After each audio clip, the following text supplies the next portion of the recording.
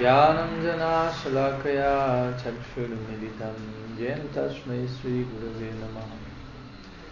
Nam Shishram Manumapi Satchiputram Atra Shurupam Rupam Tasya Rajam Yupurumatringastavatam Radha Kundam Giriburamaho Radhikamadavasam Praptoyasya Pratitha Kripaya Sri Gurum Tam Natasmi Vanchakalpatarubhyasya Kripa Sindhuvaivacha Patitanam Pavanebhyo Vaishnavebhyo Namo Namaha Narpitacharin Chidat Karunayavatirna Kalo Samarpaitum Unnatus Valarasan Bhakti Shriyam Hari Purata Sundara Dyuti Kadamba Sandipitaha Sada Hridaye Kandares Purato Vasachinandana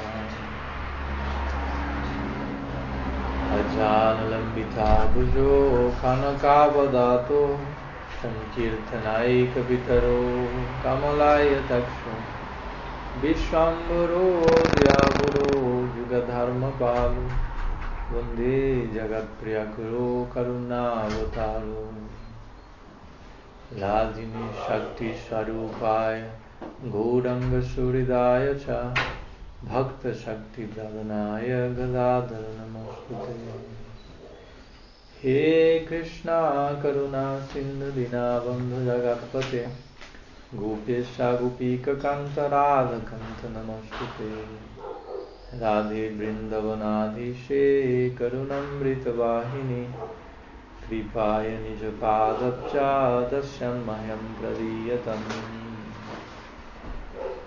Bhaktya Vihinaya Aparatha Lakshaya Kriptascha Kamaditarangamadhe Kripa Maitam Sharanam Prapanam Vrinde Namaste Charanarvindam Vrinde Namaste Charanarvindam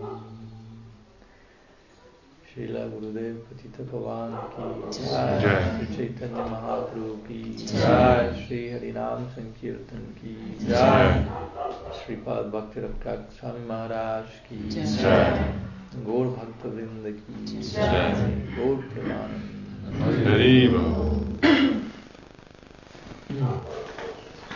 So, good morning to all of you. Welcome. Good morning. So, well, today the idea is to speak a little bit about the personality who is accompanying us today and hopefully always here on our altar. Днес идеята да говорим за тази личност, която ни съпровожда тук днес и надявам се въобще за винаги, който е на ултара. Actually, there are many personalities there. So I'm referring, let's say, to the central one figure, Sriman Mahaprabhu. Нека да се концентрираме върху централната фигура, Шриман Махапрабху. So, especially I became very particularly attracted to this Mahaprabhu with Swami Maharaj. We agreed that he's a very nice, he has very nice features, very attractive one. Специално бях привлечен от характеристиките на този Махапрабху. С Свами Махарадж се съгласихме и двамата, че има много привлекателни черти. Like lotus melted eyes. Разтопени такива лотосови очи. So some inspiration came there to share some words about Gauranga Dev. Всъщност и така дойде вдъхновението да споделим някои думи за Гауранга Дев. So today we will speak about Gaur Tattva or the different truths about Sri Chaitanya. Днес ще говорим за Гаура Татва или истините за Бог Чайтаня. We will try to understand something about his ontological position and his different purposes for his appearance. Ще се опитаме да разберем неговата онтологична позиция и целите, различните цели за неговото появяване. Since we are Gaudiya Vaishnavas, след като ние сме Гаудия Вайшнави, so that means that our main deity is Chaitanya Mahaprabhu. това означава, че главното ни божество е Чайтаня Махапрабху. The term Gaudiya comes from Gaudadesh or Bengal. Всъщност този термин Гаудия идва от Гаурадеш. Бангладеш, това е в Бенгал. So Gaudiya Vaishnavas will be, let's say, Bengali Vaishnavas. И да кажем, Гаудия вайшнавите са бенгалските вайшнави. On one level that may sound a little bit like nationalistic. Там по някакъв начин може националистично да звучи. If I say my practice is Bulgarian Christianity. Ако аз кажа, аз практикувам българско християнство. So how to understand this idea of Gaudiya as something merely geographical? Как да разберем този термин Гаудия, след като то е нещо географско? Actually, also the word Gaudiya comes from the Bengali root gur. Всъщност самия... Gur. Gaudiya comes from the Bengali root gur. От думата гаур идва Гаудия термина. Which has to do with, you say in English, molasses? Molasses? Okay. Идва от... гур. Sugar. Това е захарта, да. Меласата, захарта. So, even if you go now today to Bengal, lots of sweet caña de azúcar, how do you say? Sugar cane. Very sweet plant.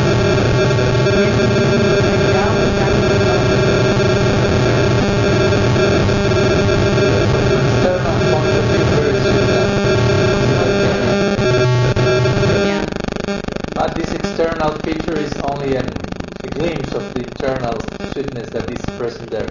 Тази външна черта е само една повърхностна и само проблясък от сладостта, която се намира вътре. So this land is characterized by a particular type of inner sweetness. Тази земя се характеризира с една специфична сладост. And that's the sweetness that Sri Krishna came to taste in the form of Sri Chaitanya Mahaprabhu and eventually distribute. И всъщност тази сладост Бог Чайтания е дошъл да вкуси и съответно след това да я разпространи. So mainly because of that reason we also can be called Gaudiya Vaishnavas. И точно поради основно тази причина можем да бъдем наречени Гаудия Вайшнави. So again, our Istadev in our Sampradaya is Sri Chaitanya Mahaprabhu. Нашият Иштадев, главното ни божество е Шри Чайтания Махапрабху. And by properly understanding him and his gift, we will be able to properly enter into Vrindavan and Radha Krishna pastime. И всъщност, правилно разбирайки него и дарът, който той дава, ще можем да влезем и правилно да разберем и Вриндаван, и Рада Кришна. Srila Bhakti Rakshya Goswami Maharaj will say, first the giver, then the gift. Шрила Махарадж казва първо даващият и после дара. So one sense the gift of our Sampradaya is the love of Vrindavan. И по един начин дарът на нашата Сампрадая, ученическа последователност, това е любовта на Вриндаван. But the special giver of that gift is Sriman Mahaprabhu. Но специалният дарител, даващ този дар е Шриман Махапрабху. So first we bow to the giver and then we appreciate the gift. Първо, ние подаваме почитание на даващия и тогава вече оценяваме дара. If someone gives you a gift, naturally, some devotee gave me this gift, this watch as a gift. Naturally, every time I see the watch, I will remember the one who gave me the watch. Както, например, на мен един предан ми подарил този часовник като подарък и всеки път аз като го погледна се сещам за този, който ми го подарил. So in the same way, every time we will get in touch with Vrindavan Lila, и по същия начин, в момента, в който ние влеземе в съприкосновение с Вриндаван Лила, this should naturally take us to the Gaur Lila. Това естествено трябва да ни прехвърли към забавленията на Гора. Actually, as much as we go deep into Krishna Lila, всъщност, колкото повече влизаме навътре в забавленията на Кришна, we will find ourselves emerging into Gaur Lila. Ще се намериме появявайки се в забавленията на Гора. And as much as we go deep into Gaur Lila, и колкото повече се задълбаваме в Гаура Лила, we will find ourselves emerging into Krishna Lila. ще се оказваме в Кришна Лила. So there are two interconnected realities. Това са две свързани реалности. And eternally we aspire to live in both of them. Вътрешно всъщност ние имаме желание в двете да живеем. To develop spiritual body for serving in Krishna Lila and to develop spiritual body for serving in Gaura Lila. Едновременно да развиеме духовна форма, духовно тяло, което в Кришна Лила да служиме, също и форма, в която да служиме в Гаура Лила. But it all begins in Gaura Lila. Но всичко започва всъщност в Гаура Лила. And we are now fortunately living in Gaura Lila. И всъщност ние за щастие в момента живеем на практика в забавлението на Гаура. We may lament, oh, Mahaprabhu was here only like 500 years ago, I almost made it. Може да ни е яд, нали, само при 500 години Махапрабху бил тук, почти успях, нали, Who knows, maybe I was with Columbus on the other part of the world trying to go to, whatever. Кой знае, може по това време съм бил от другата страна на света с Колумб, нали, нещо, опитвайки се да открива Америка. But actually, what we are experiencing now is an extension of the Sankirtan Lila, the Gaura Lila. Но всъщност това, което ние преживяваме в момента, това е разширението, продължението на Горанга Лила. And if we properly connect with that extension, we will find also Krishna Lila inside there. И ако правилно се свършим с това продължение, so there is no need to lament at all. Everything is there in Gaura Lila. Така че няма за какво да съжаляваме, защото се намира вътре там в Гаура Лила. And of course that Gaura Lila is coming to us through the Gaura Bhaktas, through the Parampara. Естествено, тези съдовления на Горанга, те идват чрез ученическата последователност, чрез бхактите на Горанга. There is a special depth we have towards them. Имаме един специален дълг към тях. Yeah? Yes. Okay. And interestingly, that transcendental depth, when we try to pay that debt will increase, because they will give us much and more. И интересното е, че в момента, в който си платиме дълга към тях, те ще го увеличат, защото ще дават още повече. So as much as that transcendental debt increases, we will be free from the karmic debt we have here. Така че колкото повече се увеличава този дълг, който имаме към тях, ще намалява кармичния дълг, който го имаме тук. So the only way to get free from this debt is to acquire another debt there. Тъй че единственият начин да се отървем от дълга тук, кармичния, е да вземем друг дълг, да натрупваме този духовен. So in some form or another we will remain eternally indebted in some direction. Така че по някакъв начин ще сме вечно задължени, ще си останем. So no problem with debt. Така че нямаме грижи с дълговете. Everything can be properly dovetailed, expressed into the direction of transcendence, even the idea of a debt. Всичко може съвършено да бъде нагодено в духовната сфера, дори дълговете. Actually, they say that Krishna himself is eternally indebted to his devoted for the love they are giving to him. Даже самия Кришна се каже, че той е вечно задължен на неговите предани за любовта, която те изпитват към него. So actually this is the background for the appearance of Mahaprabhu, the depth Krishna has in relation to his devotees. И това е дългът, който всъщност Кришна изпълнява, появявайки се като Бог Чайтаня Махапрабху, дългът, който той има към своите предани. So let's speak a little bit about that. Така че да поговорим малко за това. But for properly understanding that, let's give a bigger context, wider context. Правилно, за да го разбереме, да разшириме малко контекста. Because before we can appreciate the greatness of Mahaprabhu, защото преди да успеем да оцениме величието на Махапрабху, we should appreciate the greatness of Krishna. Трябва да оценим величието на Кришна and the greatness of Bhagavan over other aspects of the Absolute as well. И величието на Абсолюта, на Бхагаван, отвъд всички други аспекти. So the Srimad Bhagavatam speaks to us about three features of the Absolute. Шримад Бхагаватам ни разказва за три характеристики на Абсолюта. Brahmeti, Paramatmeti, Bhagavaniti Shabdyate. We have the impersonal feature, the immanent feature, Paramatma, and Bhagavan. Имаме имперсоналният аспект, безличностния, Immanent means what exactly? Like omnipresent. Всепроникващият аспект и личностния Бхагаван. So there is some hierarchy in these features. И в тези три характеристики си има иерархия.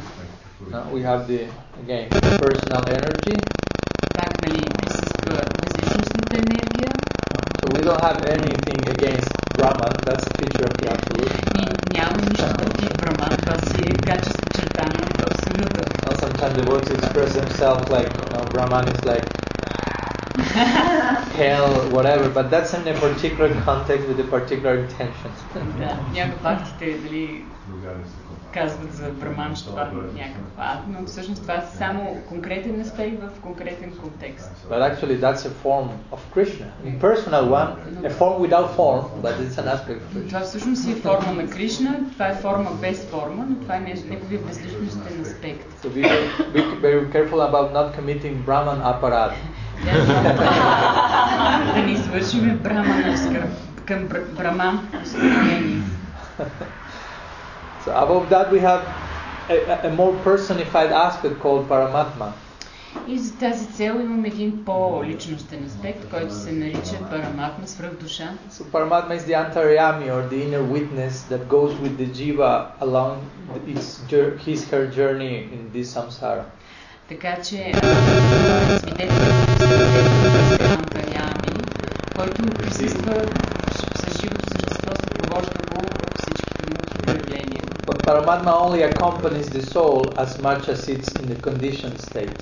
Но свръхдушата, тя съпровожда душата само докато тя е в обусловено състояние, прераждане. When you develop love for God, Paramatma is being kicked out.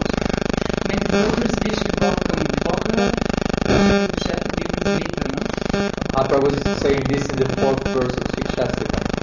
И Прабхупада казва това в 4-ти стих на Шикшастакам. He's bidding farewell, you say, bidding farewell to Paramatma and welcoming his Istadev. Той се сбогува със свръхдушата и посреща с Бога на сърцето.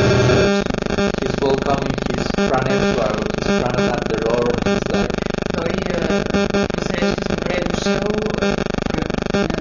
поглед на неговата жизнена енергия, Пранешвар. You know this famous picture of Hanuman.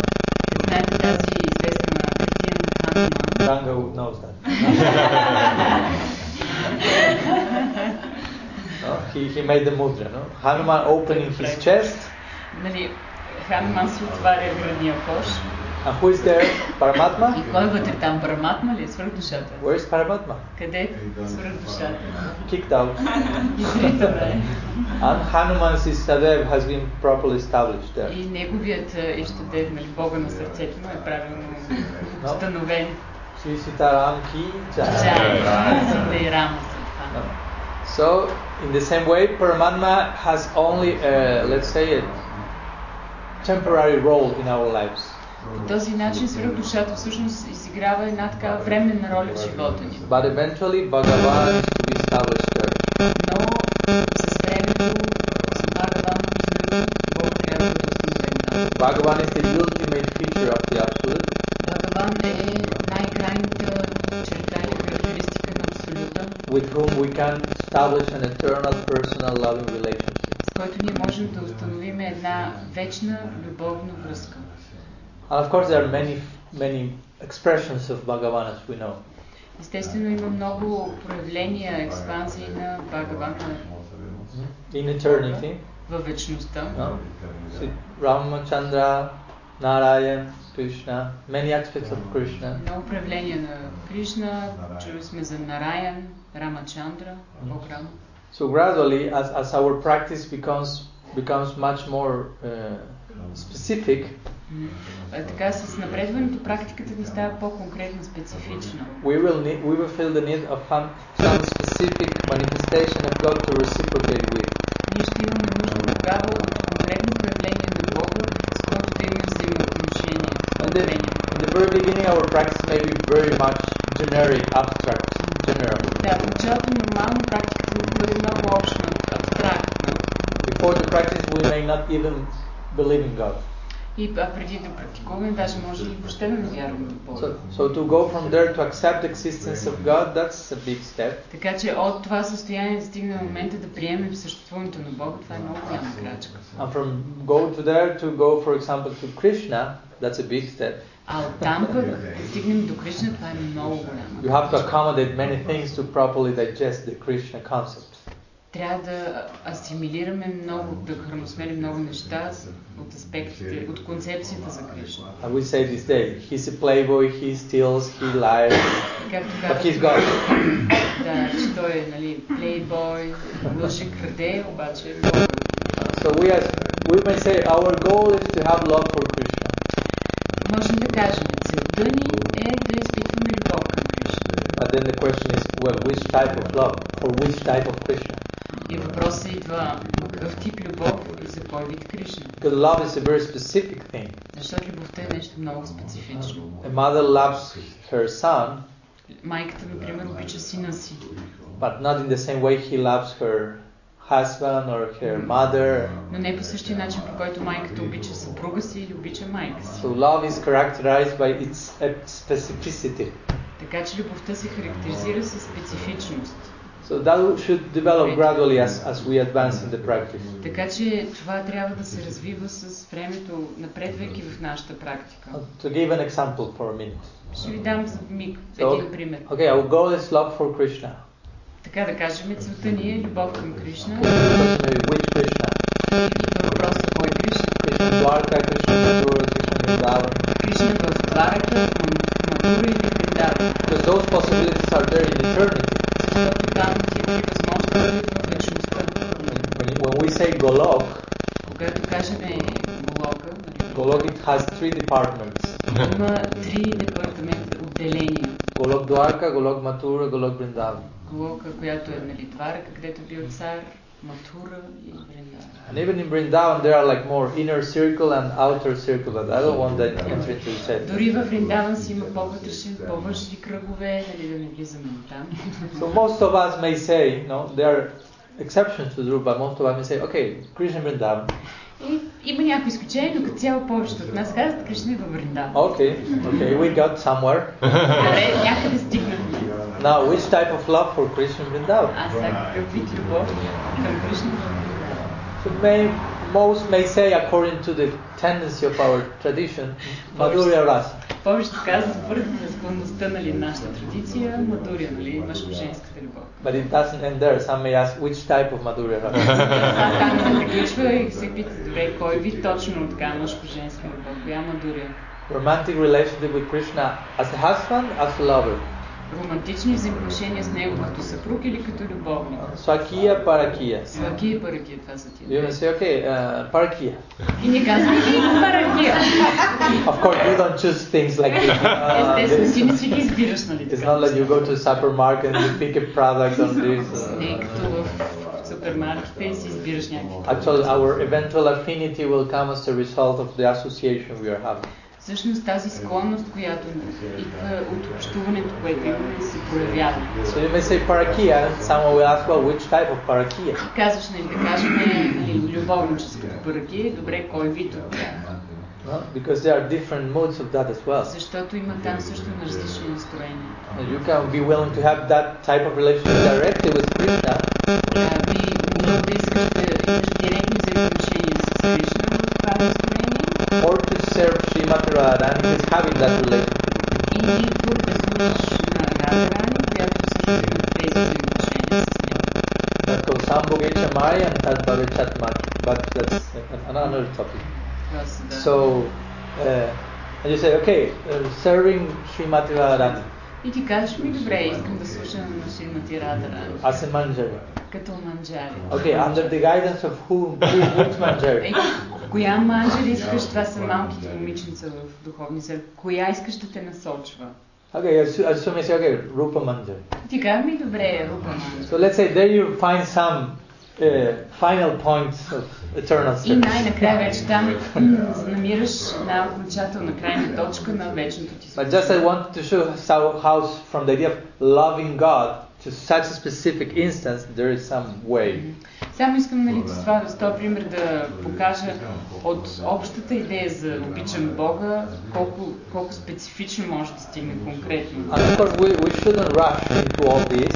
Естествено, не трябва да търчиме, нали, да се набираме през цялото това нещо. But we should know there are all these layers to be experienced gradually, eventually. Но трябва да знаем, че съществуват всички тези нива, които евентуално с времето ние ще изживяваме. Maybe in this lifetime, maybe in another lifetime, no hurry. Може би в този живот, може в друг, няма бърза работа. So I was speaking about Bhagavan. Така че аз говорих за Бхагаван, абсолютно. Different forms of Bhagavan, as we say. Както казахме, съществуват различни негови проявления. So Bhagavan is especially a higher feature of the Absolute regarding the other two. По-конкретно личностната форма Бхагаван, тя е по-висша форма от другите две. Because his main feature is he becomes like attracted to the love of his devotees. И тази специална характеристика, която той притежава, е, че той изпитва любов към неговите предани. On the Srimad Bhagavatam it says Bhagavan Bhakta Bhaktiman. Това е цитат от Бхагаватам, which means Bhagavan means the devotee of his devotee. Бхагаван самото дума означава предан на своите предани. So today I read a very nice quote from Prabhupada Bhaktisiddhanta Saraswati. Днес е много хубав цитат от He said, the devotee is the personification of devotional service to God, to Krishna. Преданият, той е олицетворение на преданото служене към Бога, към Кришна. And Krishna is the personification of devotional service to his devotee. А пък Кришна е то олицетворение на преданото служене към неговите предани. So there is full reciprocation. Така че има пълно обмяна между тези. And do not forget that part. Тази част не трябва да я забравяме. Because if not, you will think I'm giving, I have to give, but what's coming from the other side? Защото седим и мислим, ето аз давам само какво идва от другата страна. But actually, if you are already thinking about giving, it's because someone else already first gave something to you. Но самата идея, че тръгнете да мислите за даване, това ще вече някой преди това ти е дал. So, for example, when you are chanting Harinam, you do not be attached about how will Krishna is not answering, Krishna is not replying. Например, когато читаете святото име на браницата си, не дейте да бъдете привържени към това, ами сега Кришна как не отговаря на това. Krishna was the first to reply, and because of that you are now chanting. Всъщност Кришна е този, който пръв да е въпросно и обърна се към теб, и за това всъщност ние се даваме. So what we are doing now is try to give back the embrace we have received first. Всъщност това, което в момента се опитваме е да върнем прегръдката, която първо сме получили. So well, again, regarding the idea of Bhagavan, there are some hierarchy as well.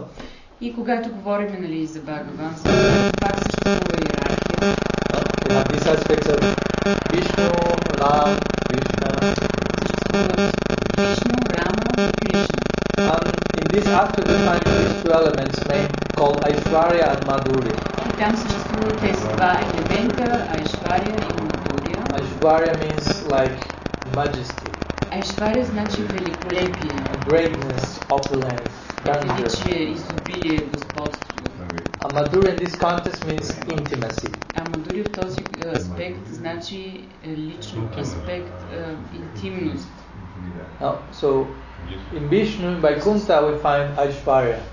Например, в духовния свят на Вайкунта, където е Вишну, там се открива това настроение Айшвария на преклонение, страхопочитание. We spoke about these days. Gopakumar was not able to embrace Vishnu Vaikuntha. Както си говорихме, нали, този пътуващ Бхакта Гопакумар не успял да отиде да прегърне Вишну в... Too much Aishwarya there. Преклено било това настроение на Айшвария, на преклонение и страхопочитание. It's so overtly clear he is God. Нали става очевидно ясно, това тук е Бога. But as much as we ascend into the, let's say, the ontological ladder, но колкото повече се издигаме нагоре, да кажем, по онтологичната стълбичка, more and more intimacy is there. Става по-голяма близост, интимност, лично. Aishwarya still is there. Aishwarya присъства. But it recedes to the background because of the power of intimacy. Но отива отзад заради силата на тая близост и интимност.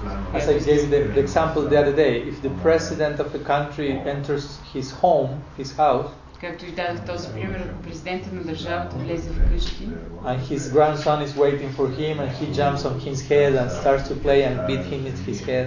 и внука му седи и го чака сам си играят, му скача на главата и почва да го удря по главата.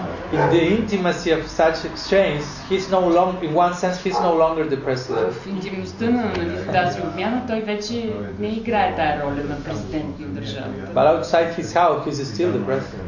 Но извън къщата той продължава да бъде президент. So in the same way, as much as we ascend this ontological ladder, we will find much more and more intimacy. Така че по същия начин, вървейки нагоре по тази онтологична стълбичка, повече и повече интимност откриваме. For example, in Vaikuntha, God has no father, has no mother, because he's God. Защото, например, в Вайкунта, в този духовен свят, където е Вишну, той няма майка, баща, защото той е Бога. God is the father. Той е бащата. But when we ascend into intimacy, но издигайки се нагоре към интимността, близостта, let's say from Vaikuntha we arrive to Ayodhya. Например, пристигаме в Айодия, царството на Рама. This was Gopakumar's journey and experience. На този Бхакта Гопакумар, това е било неговото пътуване и преживявания. We'll find, here God has father, has mother, has brothers. Откриваме, Бога има тук, майка, баща, братя има. Has wife. Има си жена. Has family. Има си семейство. He's still God. Пак си остава Бог. But we start to expand his loving exchange capacity. Но започва да разширява вече любовните си взаимоотношения към тях. But still some limitation is there. Но пак има някакво ограничение. We don't have anything against Ayodhya. Нямаме нищо против Айодия. Someone may feel some inspiration in that direction. There's a chance, no problem. Тези, които имат, афинитет на там. But there is some sort of limitation regarding the experience of what we call rasa. Но там има определени ограничения по отношение на любовния вкус или настроение, раса. Rasa means divine mellows in loving exchange. Раса означава любовни вкусове, настроения в любовните взаимоотношения. So this is the famous example of the sages of Dandakaranya. Това има известен пример с светците от Dandakaranya. So once Ramachandra, when he was exiled in the forest, he met these sages there. Когато Рама бил изгонен в гората, той срещна тези мъдреци в тази гора. So these sages had been practicing for many lifetimes. Тези светци от много животи практикували. And they wanted to establish a romantic relationship with God. Те желаели да установят романтична връзка с Бога. So they found Ramachandra in the forest. И те откриват Бог Рамачандра в гората. And they recognize, he's God. И разбират, това е Бога. So they presented their situation. We want to have a romantic relationship with you. Те представили своето желание да романтична връзка. Lifetime of practice for that. Not the king. But Ramachandra said to them, in this particular sense of mine, I've called Maryat Purushottama. Personification of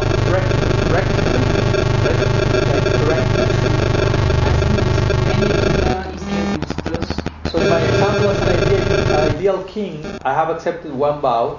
Например, като съвършен цар, аз съм поел обет.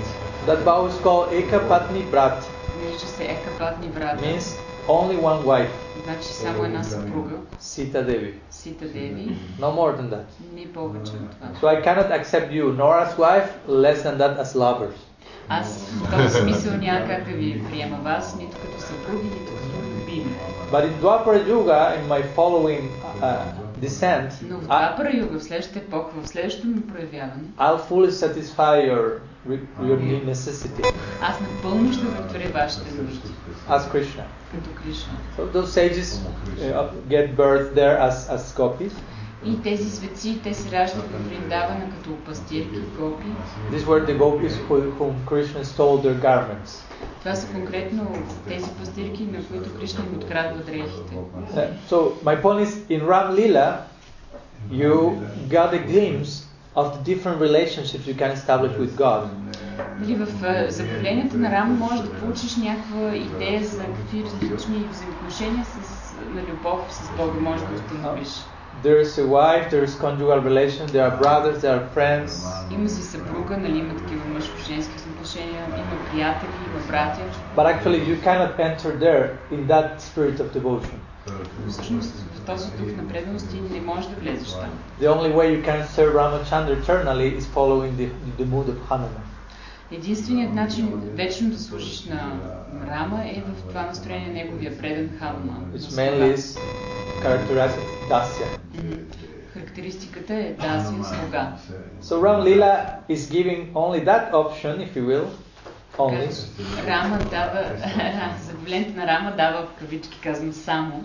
But it shows, but in some way it's giving a trailer of what you can obtain in other places. Но ти дава някаква идея за това, което можеш да постигнеш в другите нива. By showing how Ramachandra has already a wife, friends, brothers, but you cannot obtain that, but you can obtain somewhere else. И показва ти, че всъщност Бог Рама, той си има вече, нали, жена, братия и един вид там, на това място ти не можеш да го постигнеш, но на другите нива можеш. So in this way we continue our journey and we go through Dwarka, Mathura, and finally we arrive to Vrindavan.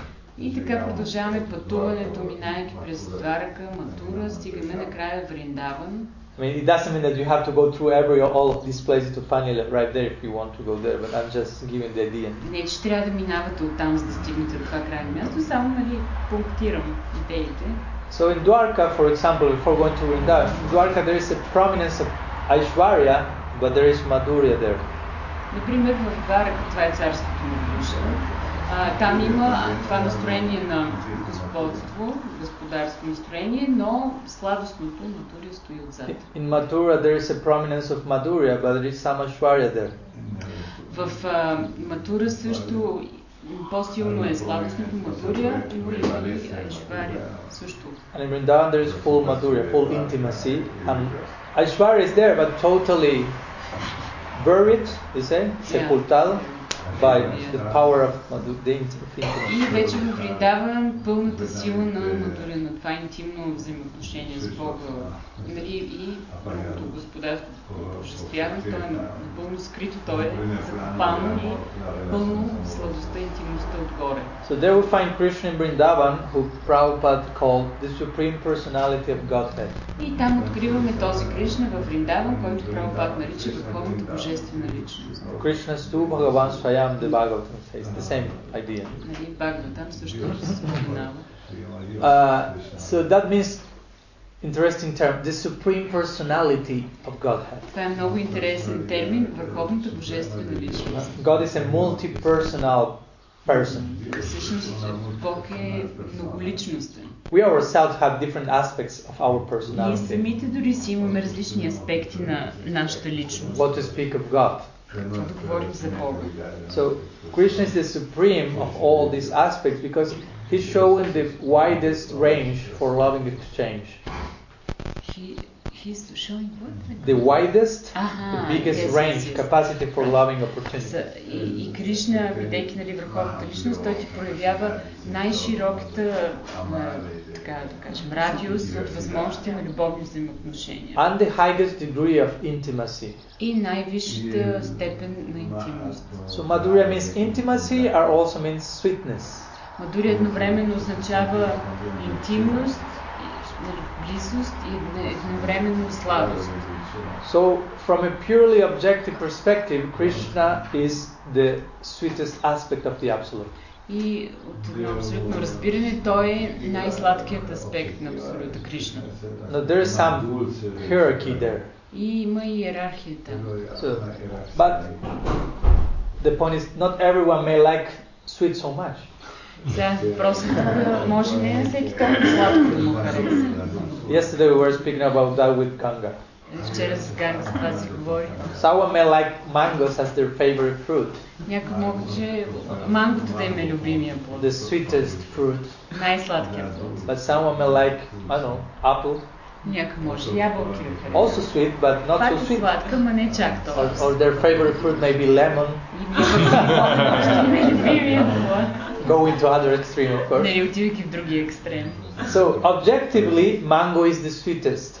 Така, обективно казано, мангото е най-сладко. But subjectively, my favorite may be some other fruit. Но субективно, моят любим плод може да е друг. And there should be no problem with that. И не трябва да има проблем с това. Krishnadas Kaviraj Goswami said, Кришнадас Кавирач Госвами казва, each devotee will feel, oh, my relationship with Krishna is the best. всеки един предан ще чувства, моята връзка с Кришна е най-добрата. Now I feel full satisfaction. This is the topmost thing. Тук аз изпитвам най-голямо удовлетворение. Това е върха. So he said, everyone will think that relation is the best. Всеки ще си мисли за своята връзка, че тя е най-добрата. And each one of them is right. И всеки от тях е прав. From a subjective perspective. От неговата субективна, гледна точка. So I want to make this clear because we are speaking about Krishna as the supreme Godhead, but we should be very careful that it should not give rise to sectarianism. Искам ясно да стане, говорим за върховната божествена личност, но не трябва... Че е Кришна, но тук не трябва да станем сектантски настроени. Not only sectarianism toward other religions or sampradayas. Не само сектантски настроени спрямо други ученически последователности или религии. Or even sampradayas. Yes. But even we may become sectarian inside of our own particular group. Но ние може да станем сектантски настроени дори в конкретната ни група. I'm feeling, I don't know, I have affinity for Manjari Bhavi, Madhurya Ras, and you like Sakya Ras, so that's below. Аз изпитвам това настроение на манджари, малките момиченца, които служат на Рада и Кришна, а ти тук в това настроение на Саки, на приятелка на Рада и ти си, We should be mature enough because if not we will engage in aparat. Защото трябва да сме достатъчно зрели, защото иначе ставаме вълнати в оскърбление. So again, we have the idea of Krishna as the supreme personality of Godhead. И пак, така, имаме идея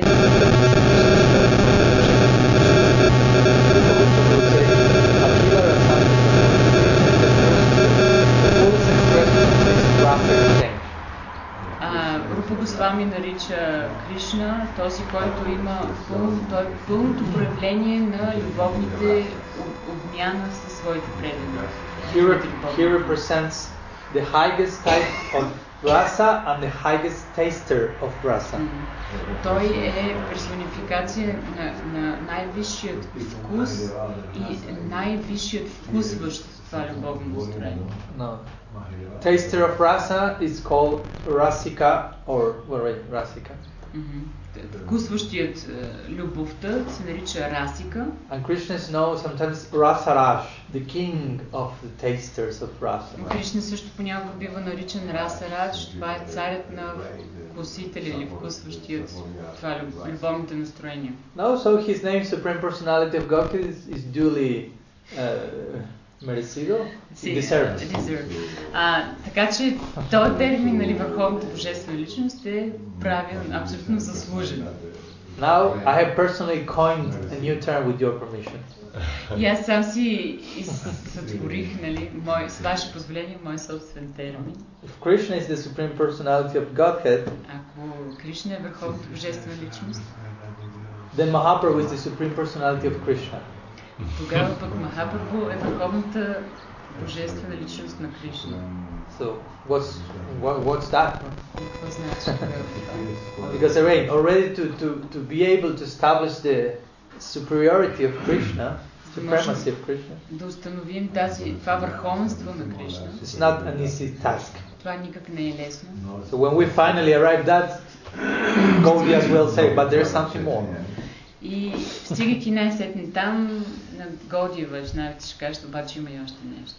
So in one sense, Mahaprabhu is the highest expression of Krishna. Така че в някакъв смисъл Махапрабху е най-висшето проявление на Кришна. So let's try to analyze how this is happening. Нека да анализираме как така това се случва. Before I said, as you go deep into Krishna Lila, you emerge into Gaur Lila. Както казахме, колкото по-дълбоко в Кришна Лила се задълбочаваш, толкова повече влизаш в забавленията на Махапрабху. So let's go to a particular section of the Bhagavatam, what our acharyas say that's the beginning of the appearance of Mahaprabhu. Нека да отидем в конкретна част на Шримад Бхагаватам, където според нашите духовни учители това е място, където се появява Махапрабху. Of course, Mahaprabhu is an eternal reality. Естествено, той е една вечна реалност. Gaur Lila is an eternal reality. Гаур Лила също е една вечна реалност. But sometimes this is explained in such a way as to connect how Gaur Lila is fully connected with the essence of Krishna Lila. Понякога този пример се дава, за да се разбере колко напълно забавленията на Горанга са свързани с тези на Кришна. So let's go for a moment to the zenith of Krishna Lila. Нека да стигнем за момент само до зенита на забавленията на Кришна. How do you say in English? Fast your seatbelts? Тези коланите, както се казва. That's the Rasa Lila. И това е Раса Лила. The highest degree of loving exchange between Krishna and the gopis and Sri Radha in particular. Най-висшата степен на обмяна на любовни взаимоотношения между пастирките, гопите и Кришна и по-конкретно Рада. So in brief, you know the story. Кратко знаете историята. Krishna calls the gopis. Кришна извиква гопите. He plays the flute.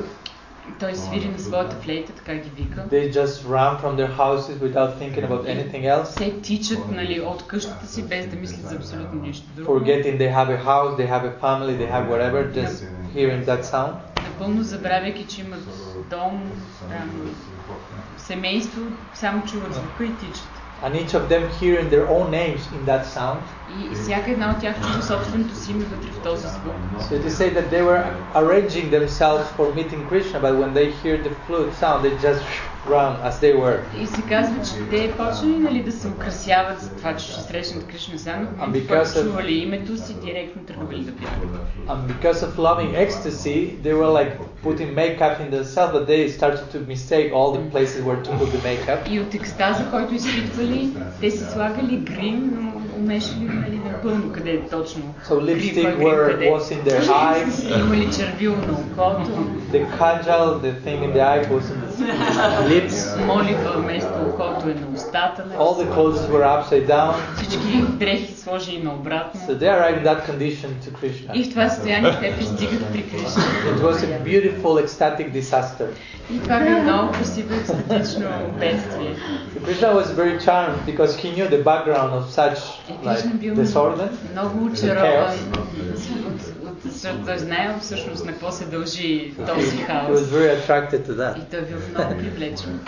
And in order to increase the loving exchange, но за да може да увеличи още повече това любовно взаимоотношение, he said to them, "What are you doing here?" Той го пита, а вие какво правите тук?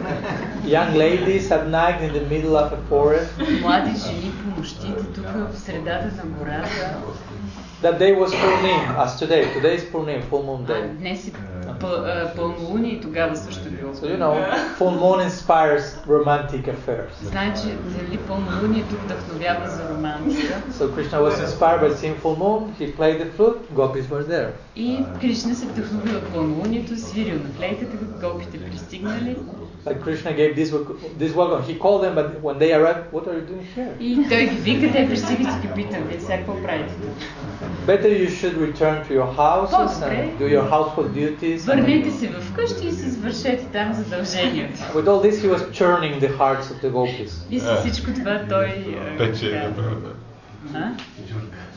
Чурка, да, сърцата. But actually, to say that in all these verses there was some parallel double meaning. Казва се обаче, че във всички тези цитати, нали, които той казва, има паралелно значение всяка една. Sanskrit is a very elastic language for that. Санскрита за това е много еластичен език. So on one level, Krishna was saying, "What are you doing here? Please return to your house." От една страна Кришна им казва, вие какво правите тук, моля ви се, върнете се от But дома. on a deeper level, he was saying, "This is the only place you should be now."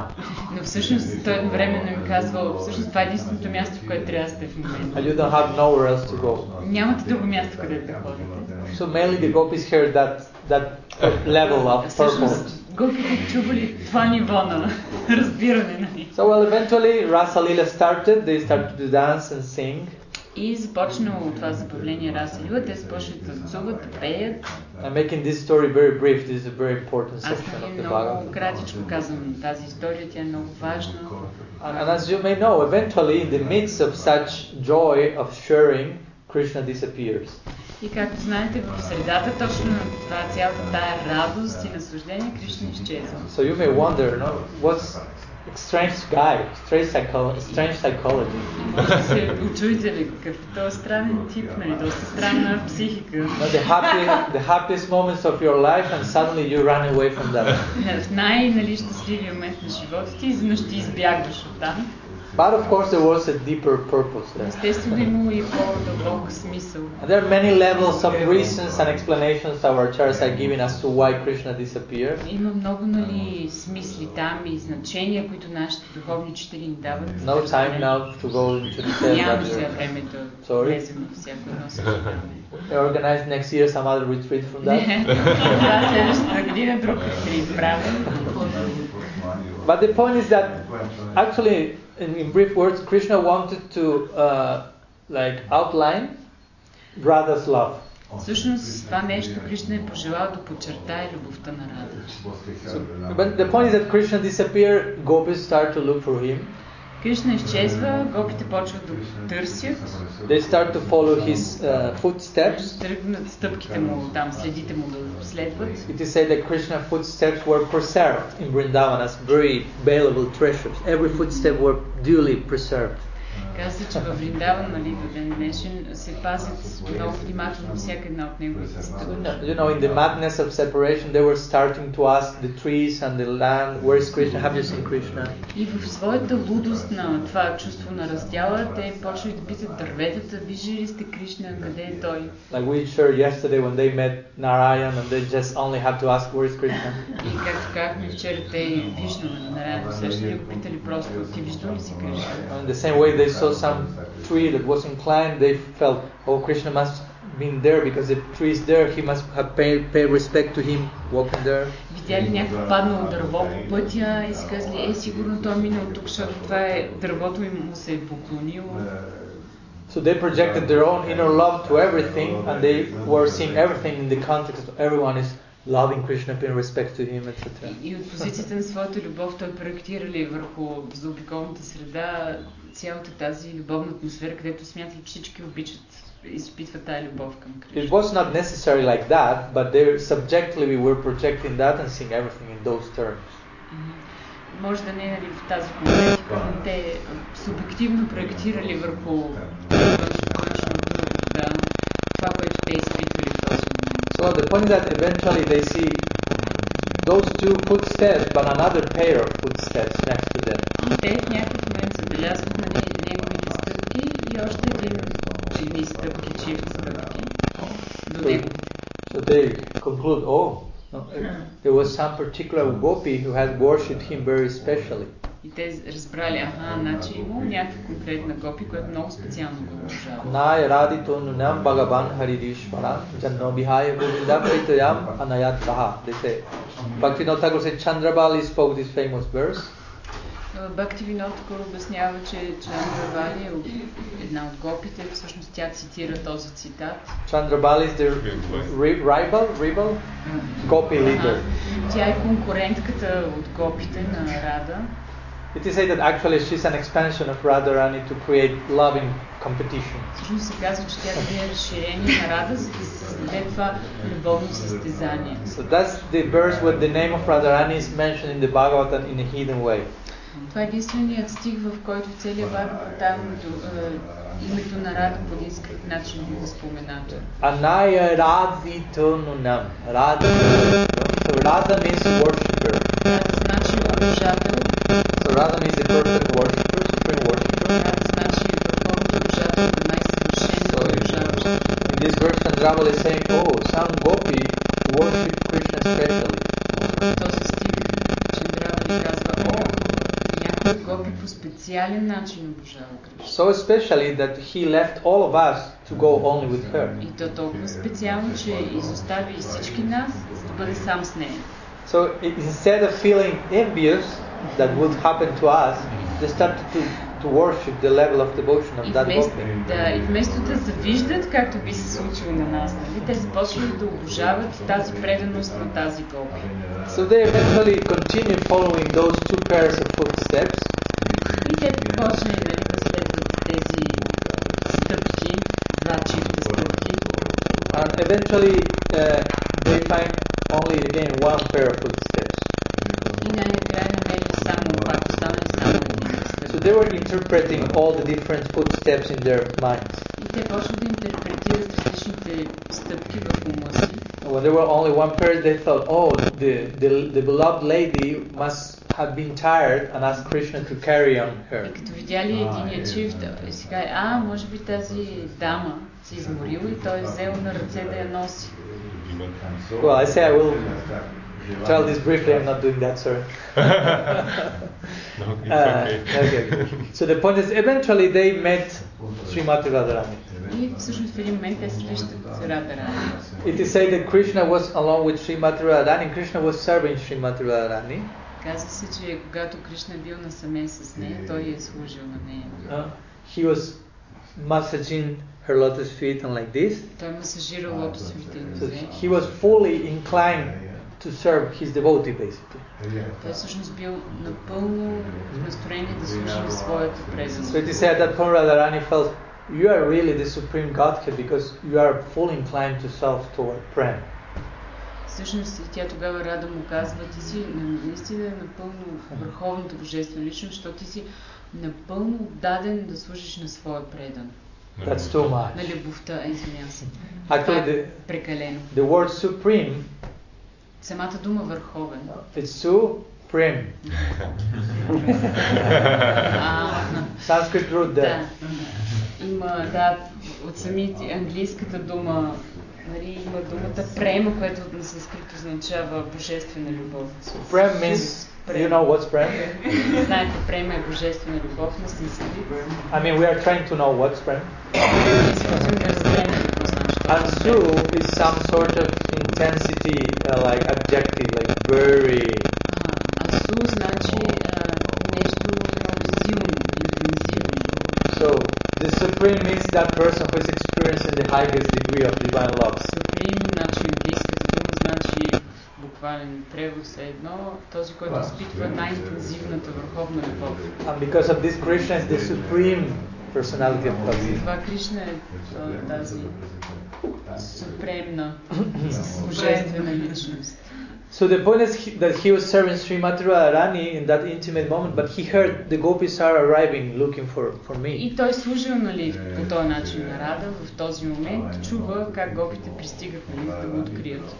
So again, different levels of explanation here. Тук има и още обяснения. But mainly Krishna thought, I would like to extol to show these gopis the level of Srimati Radharani's love in separation from me.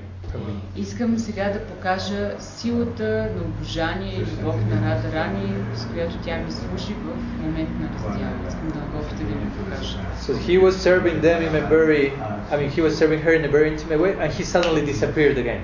И той служи, нали, по такъв много интимен начин и в този момент пак изчезва. So Radharani found herself in the midst of the madness of separation. Where is Krishna? Where is Krishna? И в този момент, нали, Радharani се озовава в това чувство на раздяла и почва да търси къде е Кришна, нали, луда такава. She, in different occasions, she exhibits many levels of particular types of separation. И на различни нива тя изпитва различни видове раздяла. For example, we have heard the classical separation. Krishna is not there. Okay, I'm separated. Естествено, ние сме го чули. Добре, Кришна го няма, аз съм разделен от него. But in that separation, I feel some union. So we call that union in separation. Но в това чувство на раздяла има някакво обединение. За да се казва любов в раздяла или обединение в раздяла. But there is something particular which is called prem by Chitya. Има нещо по-конкретно обяснение, което се нарича прем by Chitya. Which instead of in union, separation is separation in union. Вместо обединение в раздялата, Раздял в обединението. раздял в обединението, да. So Radharani is there with Krishna, but somehow or other she starts to feel separation from him. Радharani била с Кришна, но по някакъв начин почва да изпитва раздяла от него. Famous example is she's with Krishna there. Например, има известен пример. Тя е с Кришна. And some bumblebee appears. И се появява една пчела. So bumblebee also is called Madhu in Sanskrit. На санскрит това пчелата се нарича също Маду. So the bumblebee starts like to put in the middle of them, and Radharani is trying like to put the bumblebee out. И появява се пчелата между тях двамата, тя се опитва да я отмахне. So Madhu Mangal, Krishna's friend, was nearby there, and he like managed to take the bumblebee out. Приятеля на Кришна, който се казва Маду Мангал, бил там и той успял да изгони пчелата. Actually, Madhusudan is the name of also can be the name of the bumblebee, Madhusudan. Едно от имената на пчелата е Мадусудан. Which is also a name for Krishna. Което е също едно от имената на Кришна. Which speaks about how he extracts the honey of the gopis' hearts. Това е всъщност смисъл на това име, как той извлича меда на любовта от сърцето на гопите. So when Madhu Mangal manages to take the bumblebee out, he says to Radharani, Madhusudan has gone. Кришна, Маду Мангал, когато маха пчелата, казва, Мадусудан си тръгна. Няма го маха. So as you can imagine, for her that immediately meant Krishna. За нея това име Мадусудан е името на Кришна. But Krishna was right there in front of her. Кришна седи точно пред нея.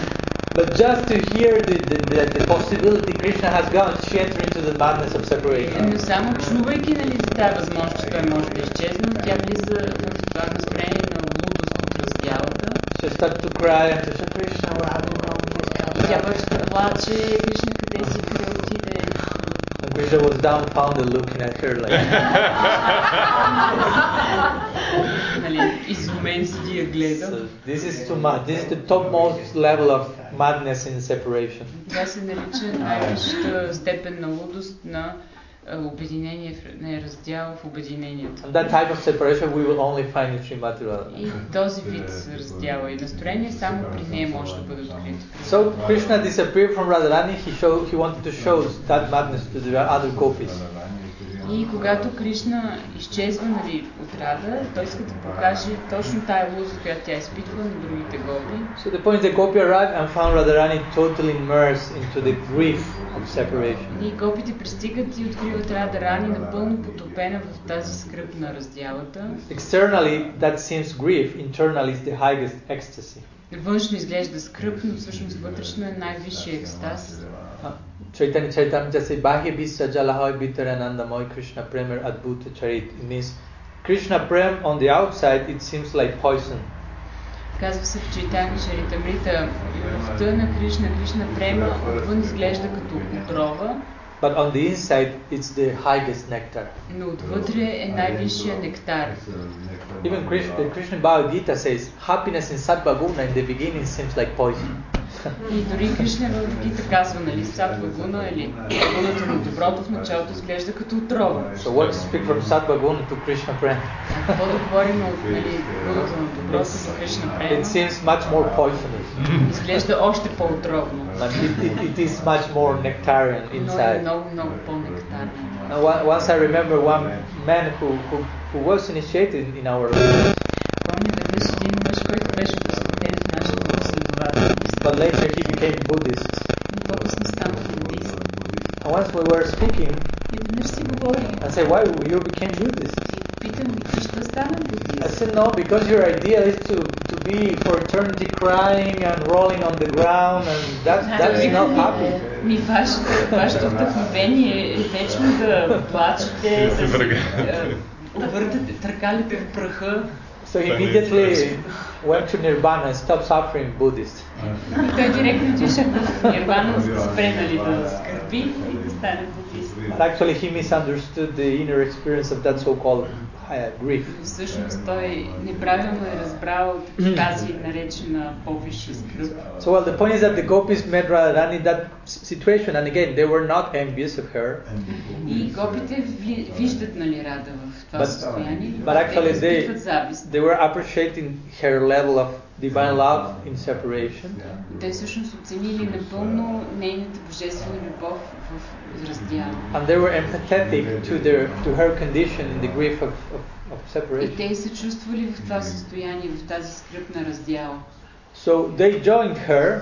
Те се присъединили към нея. And they try to together overcome the separation from Krishna. И те заедно се опитали да преодолеят това чувство на раздяла. Because they also were experiencing some type of separation from Krishna, the other. Защото гопите и те самите изпитали някакъв вид раздяла. So what did they do for overcoming the separation? И какво правили те за да преодолеят тази раздяла? Sadhu Sangha and Nam Sankirtan. Общуване с предани Саду Санга и Нам Санкиртан, повтаряне на святите имена на Бога. Exactly what we are doing here also. Това е всичко, което ние тук правим. Of course, different case. Естествено, това е различен случай. We are also separated from Krishna. И ние сме отделени от Кришна. But our separation is different from that of the gopis.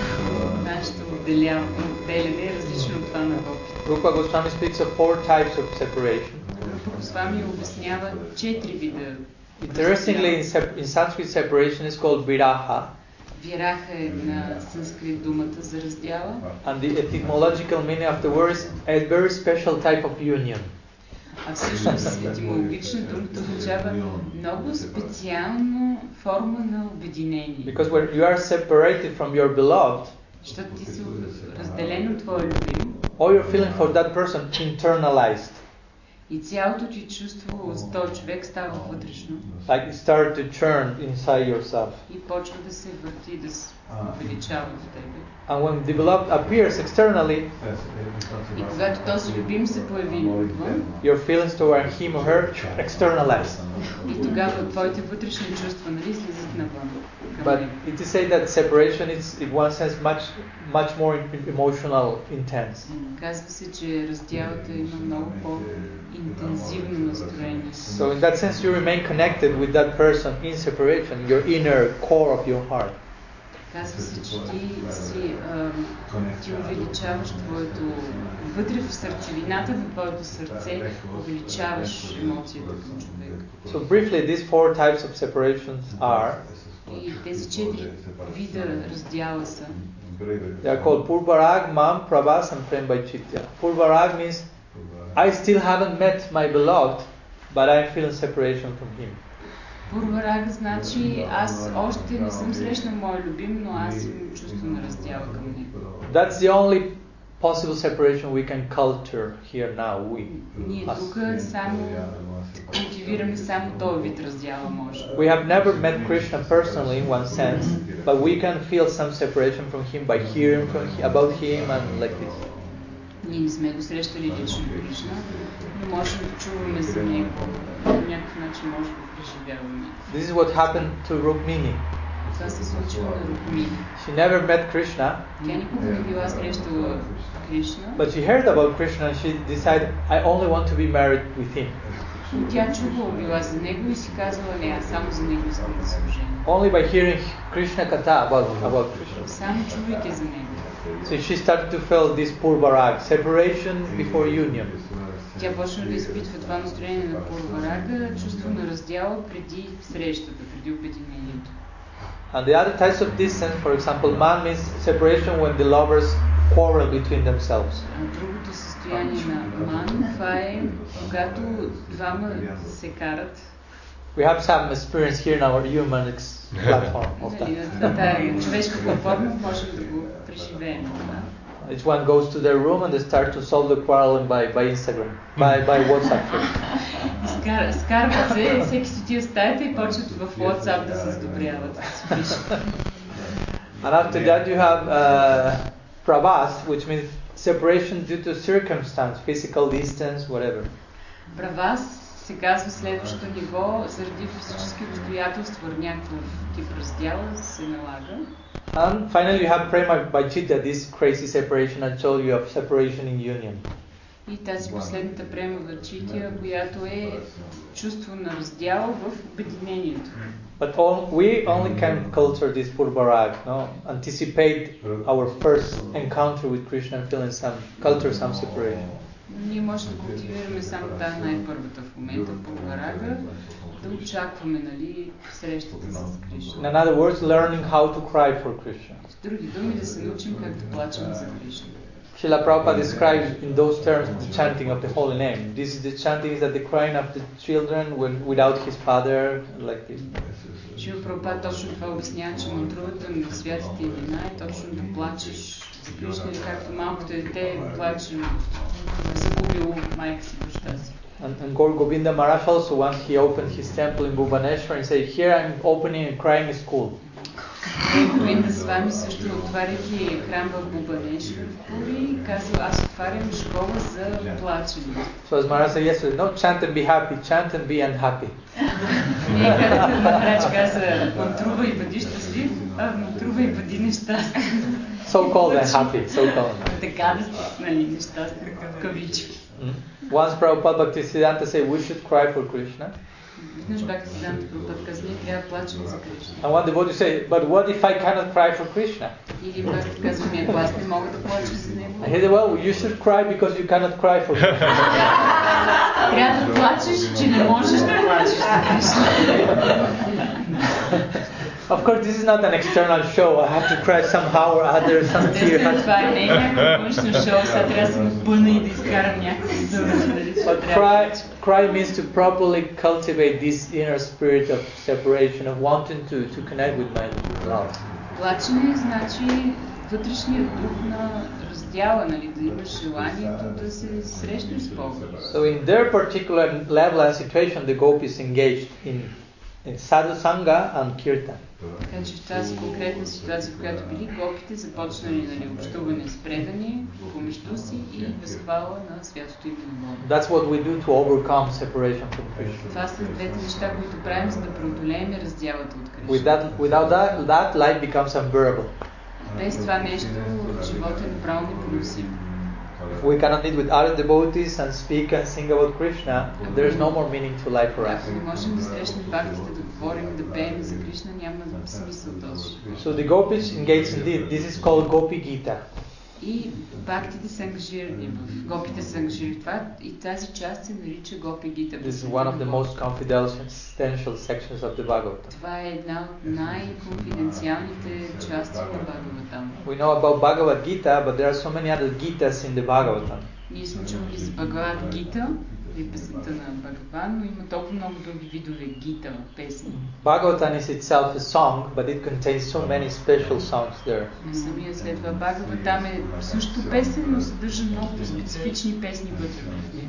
Venu Gita, Pranay Gita, Uddhav Gita, Gopi Gita. No? So in this Gopi Gita, the gopis started to spontaneously sing and express their love to Krishna. И в тази Гопи Гита, тази тяхна песен, те спонтанно започват да изразяват своите чувства и да пеят към Кришна. And Krishna was looking all this, witnessing all this hiding himself behind one tamal tree. А Кришна е седял и проследял цялото това нещо, скрит за едно дърво тамал. Tamal tree is the same color of Krishna's fez. И дървото тамал е със същия цвят, както кожата на Кришна, и тъмно дърво. So he's like camouflaging himself behind the tamal tree. С камуфлаж, това тъмно дърво. So because of this is the name, one name of Krishna is Tamal Krishna. Едно от имената на Кришна е Тамал Кришна. It speaks of that moment when Krishna is witnessing the Gopi Gita camouflaging himself. Това е точно, нали, това име е свързано с момента, в който той като камуфлаж се скрил зад дървото, наблюдава гопите. So he made all these arrangements so the gopis will witness the degree of Radha's love. Така целият този аранжимент той го прави, за да видят гопите всъщност любовта на Рада. But in this Gopi Gita, Radha's love reached such a point В тази песен на гопите любовта й достига такава точка. that it's not only overwhelming to the gopis themselves, Това не само е свръх, нали, приливащо чувство за гопите, but Krishna himself started to become overwhelmed, но самия Кришна също почва да прилива от чувство. saying, what's that type of love? Той се чуди каква е тая любов. I don't know what's that about. Аз не знам за какво става. But generally I'm known around the world as Rasaraj, the king of Rasa. Той си казва, не аз знам тая любов, а аз пък съм известен като Расараж, нали, царя на всичките видове любов. I have earned that title because of my capacity of tasting all varieties of rasa. Аз затова съм я спечелил тази титла заради своята способност да вкусвам всички тези видове любовни настроения. But that rasa that Sri Radha is experiencing is totally unknown to me. Но тази раса, която Рада изживява, тя е напълно непозната за мен. So there Krishna entered into an existential crisis. И Кришна тогава влиза в екзистенциална криза. Because he said, I'm known as Rasaraj. Известен съм като царя на всички любовни. So it is supposed that my identity means I have tasted it all. Си предполага, че моята идентичност трябва да е аз всичките съм ги вкусил вече. But she's tasting something that I don't know what's that about. Но тя изпитва нещо, което аз също не го познавам. Am I the king of rasa or not? Аз царя на всички настроения. Любовни съм или не съм? Who am I? We ask that same question ourselves. But you have to know that God is also doing that question. This is a very particular theology. So that gives rise, no? At that point, Krishna starts to develop these desires. Maharaj said yesterday, I want to taste that. В този момент, нали, Кришна почва да развива това желание, аз това искам да го опитам. So this took the form of three specific desires. Това по-конкретно се проявява в три конкретни желания. Krishna wanted to experience what's the glory of Radha's love. Кришна иска да изпита каква е славата на любовта на Рада. What's the beauty that she's perceiving in me? Коя е тази красота, която тя вижда, възприема в мен. And what's the happiness she's deriving from such perception? И какво е щастието, което тя изпитва от това възприятие? Krishna was thinking there must be something special in me because she's exhibiting such a degree of happiness in connection to me. So what's there in me? Казва, какво има там вътре в мен, че тя изпитва такова щастие, нали, нещо в мен. I cannot see that because I am me. I have to get out of me and perceive that from a different vantage point of view. Да, това не мога да го видя, защото аз съм си аз, нали, това няма в себе си как да го видя, затова аз трябва да изляза от себе си, за да мога да преживея това нещо, което има вътре в мен. So in one way this is the genesis or the birth of Gaura Lila in the highest point of Krishna Lila. Това е всъщност раждането на забавленията на Гора. Това е в най-висшия, в пика на забавленията на Кришна. So because of that I say when you go the deeper or the highest in the Krishna Lila, you end up in Gaura Lila. Това се казва, че когато стигнеш върха на Кришна Лила, стигаш до Gaura Lila. So it is said that by the power of that Gopi Gita, Krishna was dragged by force to appear into the scene. Казва се, че с силата на тази песен на гопите, Кришна бил издърпан, нали, да се появи като Гора. That should be the result of our kirtan, our sadhusanga. Krishna is forced to appear there. И това трябва също и да е резултата на нашето общуване и нашето възпяване на святите имена, Кришна да бъде накаран да се появи. And it is said that Krishna appeared with a yellow cloth he wears here around his neck. И каза се, че той се появил тогава с жълта дреха, въртяна около врата. So those times someone who appear like that will be, he's a criminal. Този момент, по това време, човек, който се появи с такава дреха, той си е престъпник. So Krishna presented himself in that way to the gopis. И Кришна така в този вид, нали, се появил на гопите. I'm a criminal. И казва, аз съм престъпник. Преди аз съм престъпник. Because I have left you, but you have such a high love for me. Even though I leave you, you still love me more and more. Той казва, аз ви изоставих, вие такава любов изпитвате към мен. Вместо, нали, обратното, вие всъщност още повече ме обичате. This will be the natural feeling when you really appreciate what has come to your life. And you always feel, I cannot give anything in reciprocation. I am a criminal.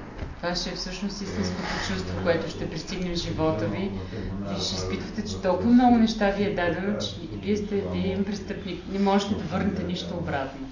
Once I heard one brief story from Radhanath Swami in Vrinda Kunja. He was there. Един път чух една история от Радхanath Swami. Той беше в Вриндакунджа, храма ни в Индия. And it was Srila Sridhar Maharaj's appearance day. И беше на деня на появяването на Шрила Шридхар Махарадж. So he shared a very nice story. He went to visit Srila Sridhar Maharaj. Много красива история сподели, като отишъл да го посети Шрила Шридхар Махарадж. After all these offenses were directed to him in that very sad period, Това бил период на така тъжно време, защото той получил към него имало много оскърбления към Шрила Шридхар Махарадж. so Radhanath Swami goes and offers his pranam and say to Srila Sridhar Maharaj, please excuse me for all the aparadha I may have committed to you. И Радхanath Swami отива, дава почитание и му казва, моля ти се прости ми за всички оскърбления, които съм могъл да извърша спрямо теб. And it is said that at that very moment Srila Sridhar Maharaj starts to cry. И се казва, че в този момент Шрила Шридхар Махарадж почва да плаче. And he said, what offense could you have committed? И той му казва, какво оскърбление би могъл да извършиш? I'm a criminal. Аз съм престъпник. That was his own consideration. I'm a criminal. Той считал сам себе си за престъпник. Which offense could be committed to a criminal? Човек не може да извърши оскърбление към един престъпник. So, such was the nobility of his affection and appreciation of what he had come to his life. Благородството на всичко това, как той оценява и как вижда всичко това, което идва в живота. Something very high comes to your life and you feel it's nothing I can do to reciprocate that. I'm eternally indebted.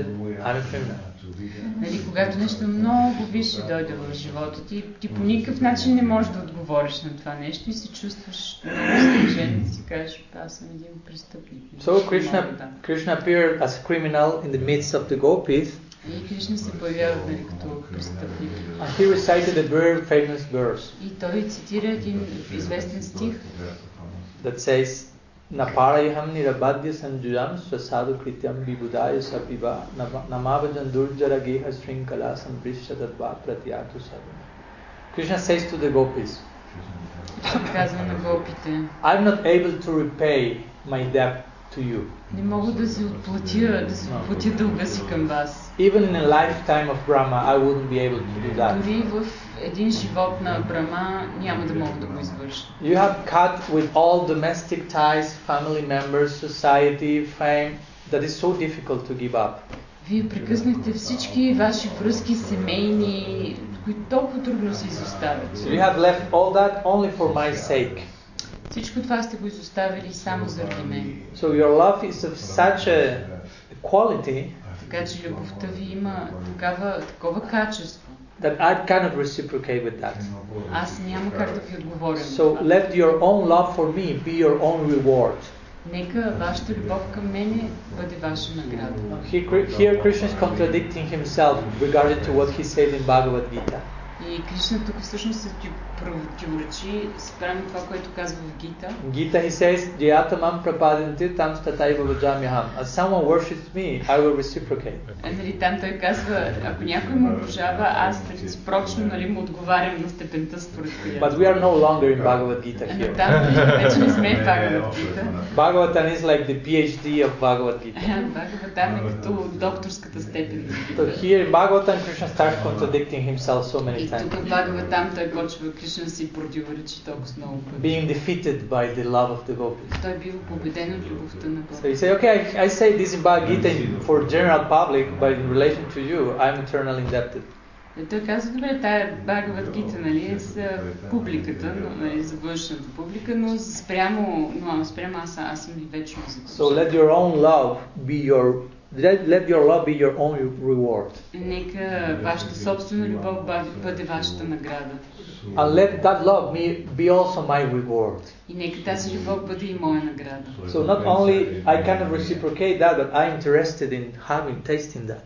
Не само, че не мога, нали, искам да ви отговоря, но аз съм много заинтересован да го вкуся това нещо. So it says sadhu krityam. It means Sanatana Goswami says, I'm indebted to you, but what to do? In the future I will come, I will descend. Санатана Госвами точно това казва, нали, аз съм задължен, в бъдеще ще дойда. I will descend in the form of a sadhu. Ще пусна като един светец. Mahaprabhu. And I will try to make, he was saying to Radharani this, I will descend as a sadhu and I will try to make devotees for you. Той казва, аз ще се спусна като един светец и ще се опитам да създам предани, които на теб да са ти предани. I will descend as a devotee and I will chant the glories of your love. Аз ще се спусна като предан и ще възхвалявам твоята любов. That's my humble attempt to pay at least a little bit of this debt I have acquired. Това всъщност ще бъде моят смирен опит да ти върна обратно това, което съм получил.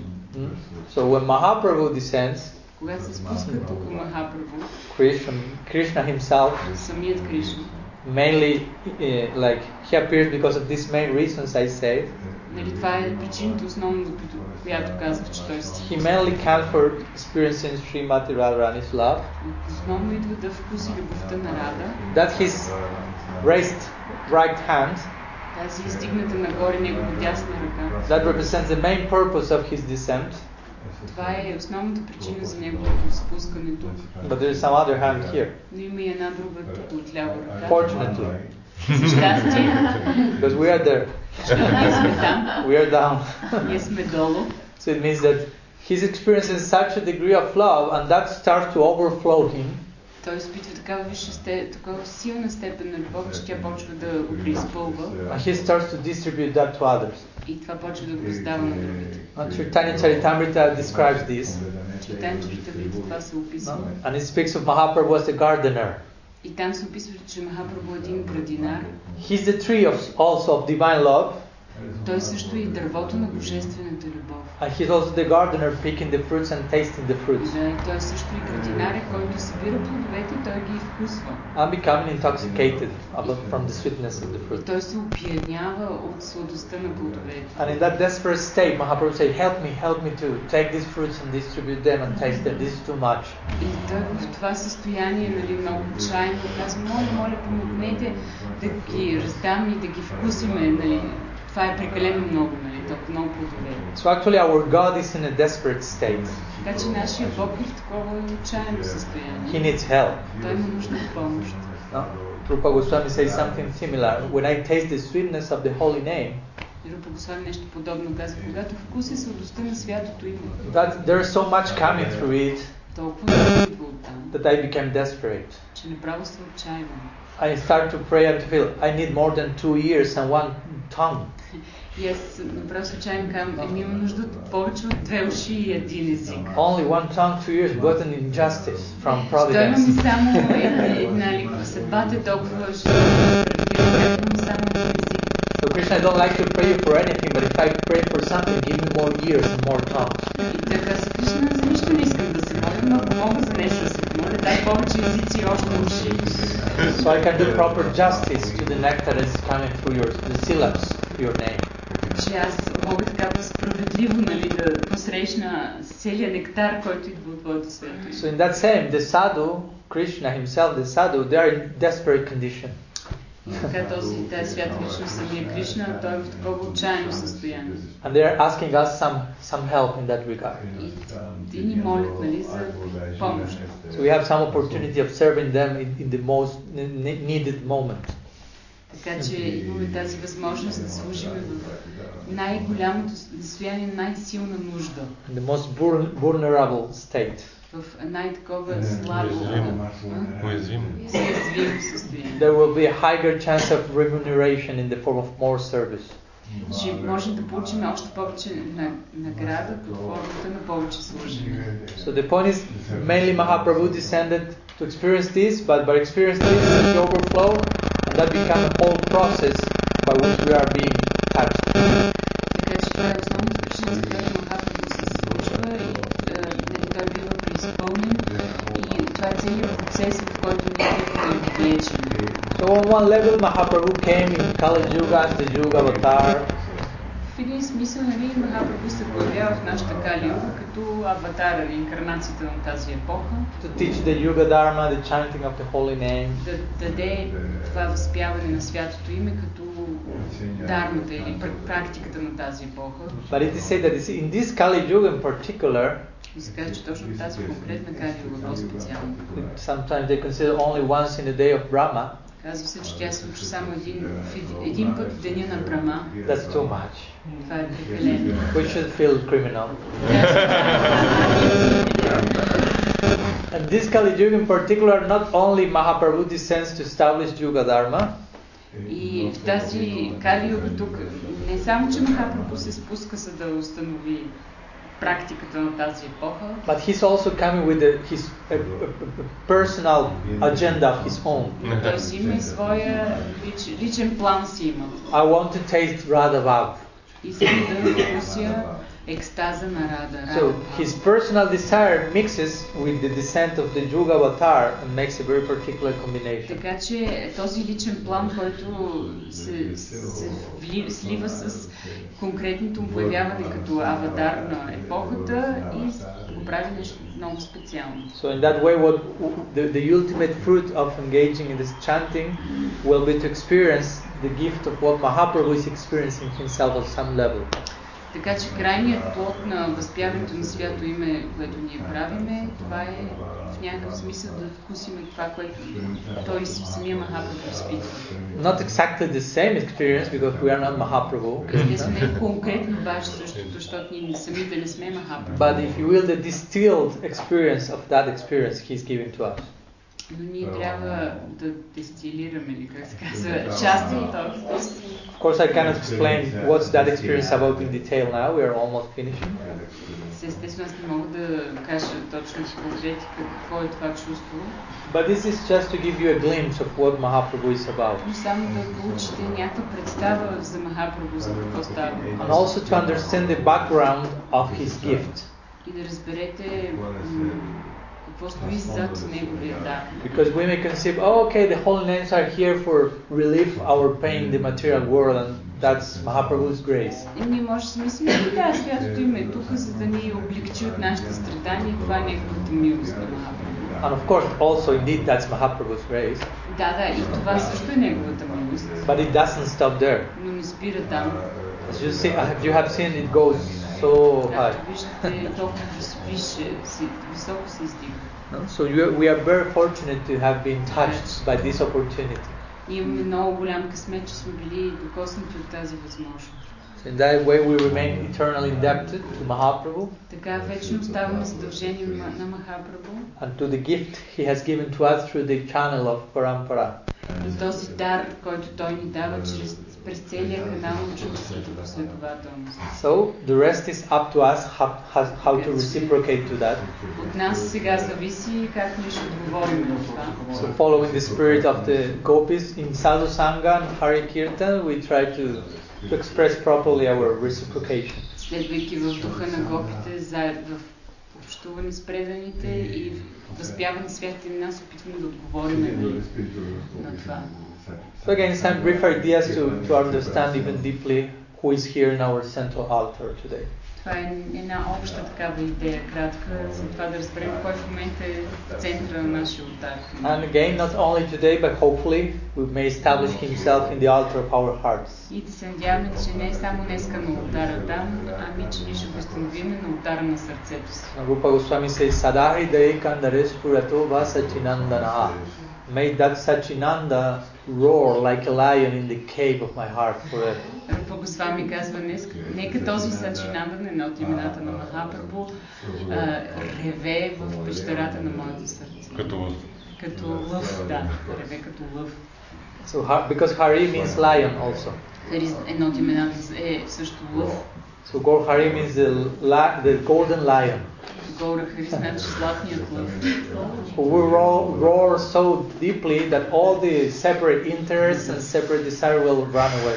Той толкова силно ще реве, нали, в сърцето, че всякакви такива частни желания и интереси ще изчезнат. So the lion is the king of the jungle. Защото лъвът е кралят, царят на джунглата. So we are inviting this lion to enter into our jungle of misconception. Този лъв да влезе в нашата джунгла от погрешни интерпретации, разбираме. And roar so loudly, so deeply that all these different ghosts may disappear. И толкова силно да изреве вътре, че всички тези различни призраци. And the jungle may eventually transform in a very beautiful, idyllic forest. И тази дали дълбока джунгла идеалистично да се трансформира в красива гора. Where we want to enter eternally. Където да искаме вечно да влезем. Vrindavan. Vrindavan. Shri Chaitanya Mahaprabhu ki jai, Shri Lagudev Patita Pavan ki jai, Shri Harinam Sankirtan ki jai, Gaur Bhakta Vrinda ki jai, Gaur Devanand Hari